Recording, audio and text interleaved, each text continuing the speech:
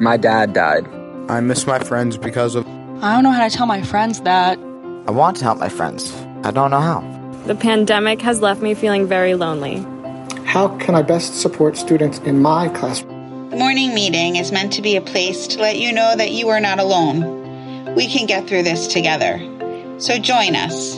Listen, learn, share your stories. This is the morning meeting. Hi. Welcome to the morning meeting. I am your host, Mandy Zucker. Today is the last episode of our second season. So I thought I would just spend a little time with you solo today.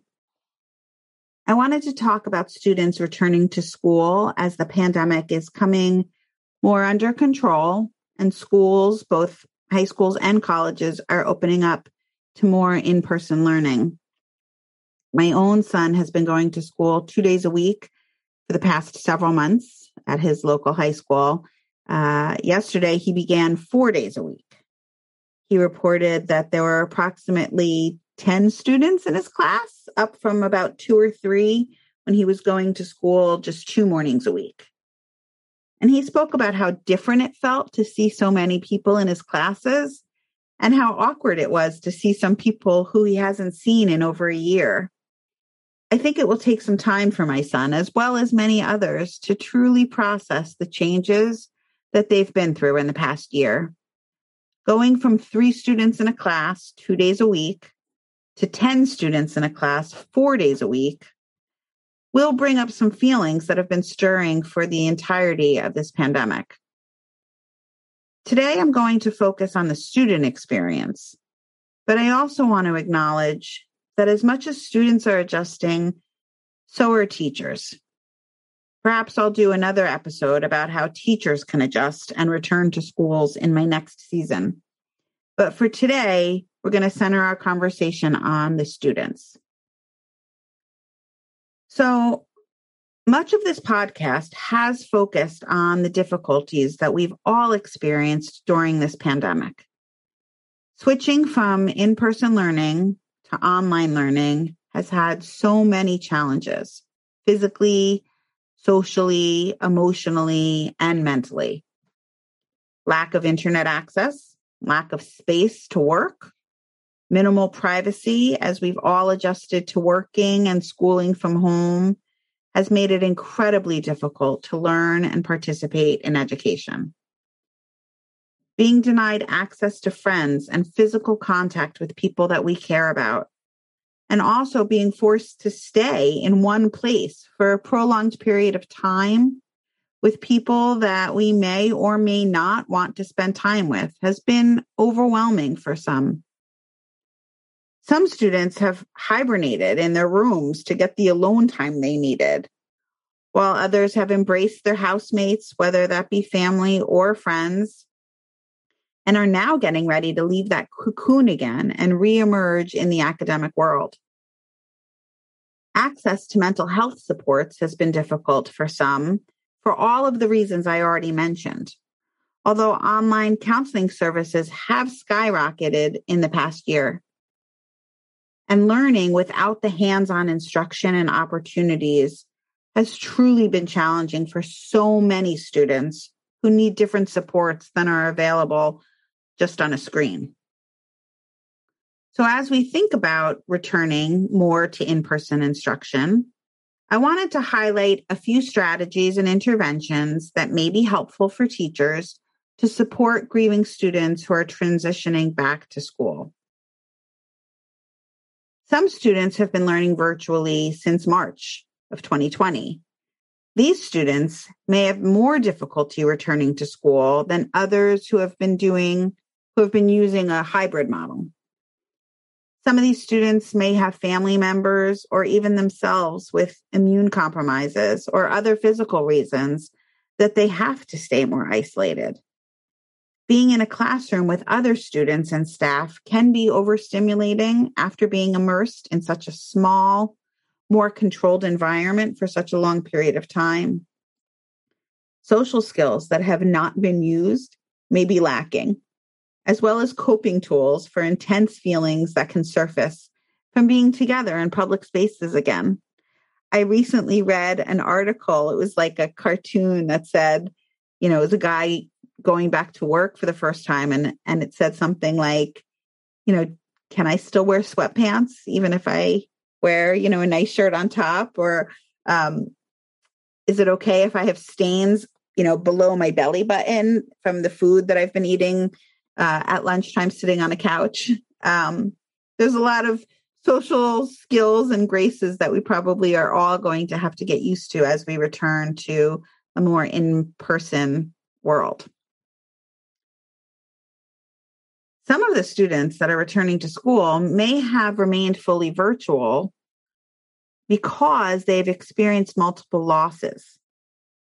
Maybe it's because of the virus. Maybe they had to care for ill family members or younger siblings, or maybe they had to take on household responsibilities and chores. Maybe they took on a job to help the family financially. These students have had a lot of new experiences, some adverse ones, that may have been traumatic for them. Educators need to be sensitive to the fact that students may be returning to the classroom different than they were before the pandemic, and they will likely need more support. Other students have been grieving other losses. The world has become more educated about the trauma of police violence on Black people, and we have watched the videos of murders and trials of murderers that have been traumatizing as well.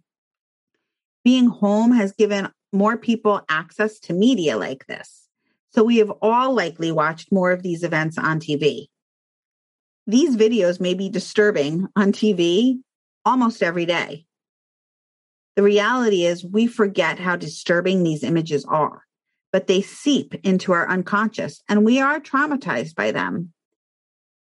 Asian Americans have also experienced a sharp increase in violence, and some may have chosen to stay home out of fear for their safety. Returning to school can be incredibly frightening for these students who may be wondering what people are truly allies and wondering if they will be safe at school. Transitions are hard for many of us. Lots of us don't like change, and we have all had to live through many changes over the past year or so. Going back to school is yet another change, and educators should be anticipating that it will be difficult for many students. I've always said that transitions are particularly difficult for grievers. At the moment, we're all grieving. Perhaps not a death, but we have all lost so much in this pandemic. So that just means that we need to pay attention to all of our students. I also want to acknowledge that there's a general difference in the grief of those who mourn non-COVID related losses than people who are mourning somebody that died in the past year due to COVID. I don't want to generalize too much, but there may be a feeling of not belonging or being left out if you know someone that died from non-COVID related illnesses during this pandemic.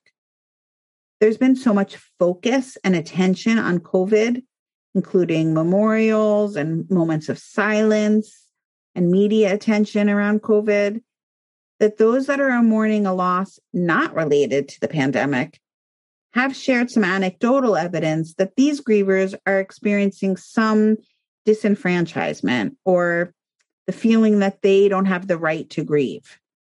They may feel even more isolated and uncomfortable sharing their feelings with classmates and friends and teachers. This podcast is brought to you by Inner Harbor, providing support and education to grieving students everywhere. Inner Harbor provides workshops and trainings for staff and students, teaching you how to support other grievers. So if you are interested in learning more about how we can educate your class, your fraternity, your sorority, your team, your club, or your agency, go to www.inner-harbor.org to learn more. You can also subscribe to our weekly newsletter and check out all of the other services we offer. If you're enjoying the podcast, you can also sponsor an episode by checking out the sponsorship page on the website. And if you're feeling extra generous, you can go to Apple or Audible podcasts and leave a review. Now back to the show. So what can teachers and other school staff do to support all of their students who are living through so many kinds of different losses? The Coalition to Support Grieving Students, of which I am a member, has put out a paper that I thought was very helpful. I'll summarize it in this episode, and I'll also add some of my own commentary. But if you're interested in reading the paper, you can go to www.grievingstudents.org. So one of the first things that we can do is acknowledge the stress of this transition. Many people are excited to be back in school with friends, which is great. Others are fearful and feel unstable about it. Most people are probably a combination of both of those things. You can actually have opposite feelings all at the same time. Feeling happy and excited while also being apprehensive and fearful is totally normal. And certainly, as students make this huge transition, like going back to school, they can be concerned about health risks, making friends, learning, adjusting to new routines, and leaving the people at home that may be at risk. Teachers can be supportive by providing consistency and a lot of structure so that their students know what to expect.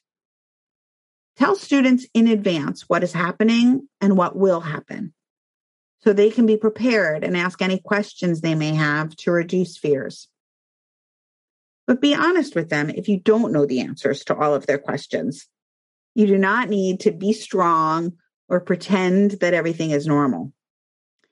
Honestly, that will only reinforce feelings of anxiety if they think everyone else knows something that they don't know, or that they are worried when no one else is, right? That won't make them worry less. It will make them feel more alone.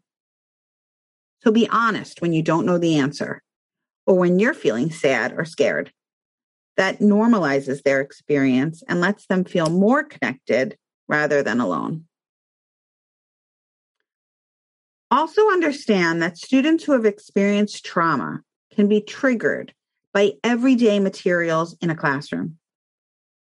COVID has definitely opened our eyes to the fact that students are dealing with a lot.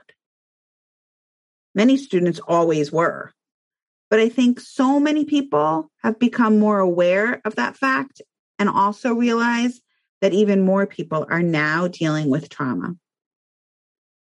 So that history book that talks about slavery or the images used in a nursing class that depict people on ventilators may trigger memories that can be traumatic for some students.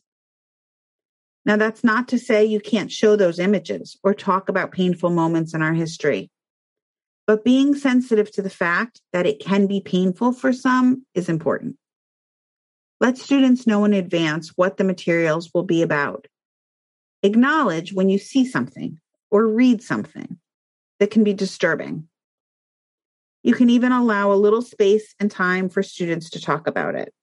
You can ask them, what was it like to see these images, or to have a discussion about something in history that could be triggering for some of you.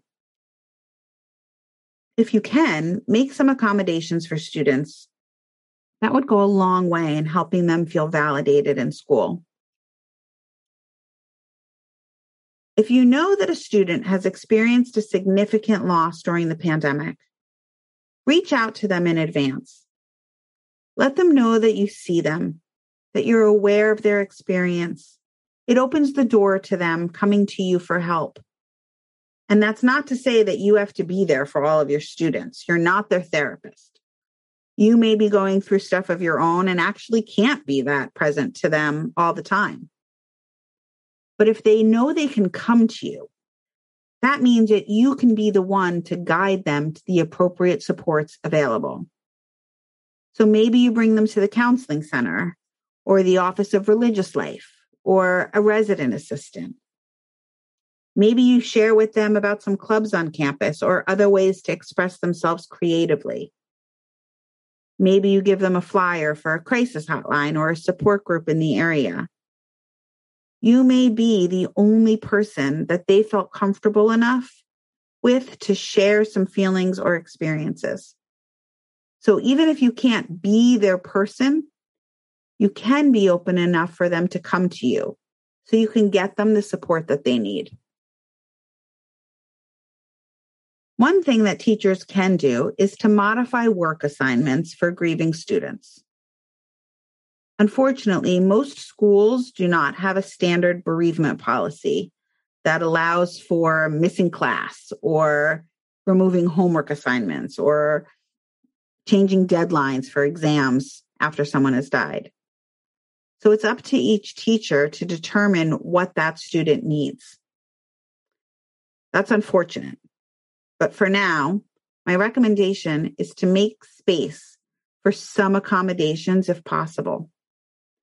Extending deadlines or allowing students to work maybe in small groups or independently if they were supposed to be working in a small group, depending on what works for them, will still allow the teacher to assess for understanding of material while also respecting the fact that grief takes up a lot of brain power and many students need some extra support academically, even if it's just for a while.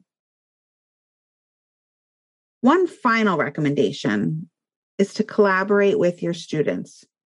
As much as some of these recommendations that we've spoken about today can be valuable, each student is different. They had a unique relationship with the person that died. They have their own mental health or illness, their own additional stressors, and their own ways of coping. So making decisions for them, while well-meaning, will often fall flat and maybe feel even condescending. Asking students how they want to be greeted when they return to the classroom after a death, or including them in discussions about how to modify the assignments, goes a long way in making students feel connected. And connection is really the determinant. It's such a key determinant in healthy coping as an adult.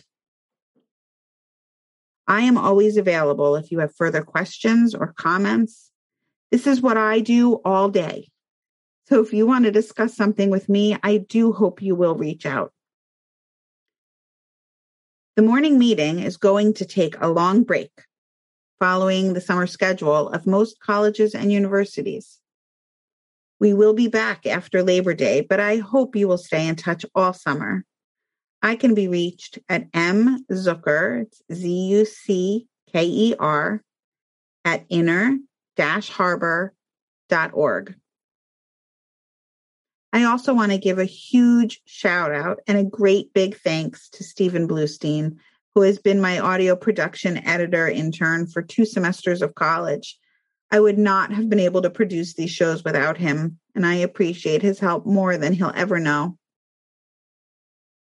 By the way, if you're looking for an internship in podcasting or audio editing, please reach out. I really enjoy doing these shows, but the editing part is definitely not my thing. Anyway, I'm wishing all of you a rejuvenating, peaceful summer. I hope you'll catch up on old episodes of The Morning Meeting until we're back in September. That's all for today. Good morning to all of you.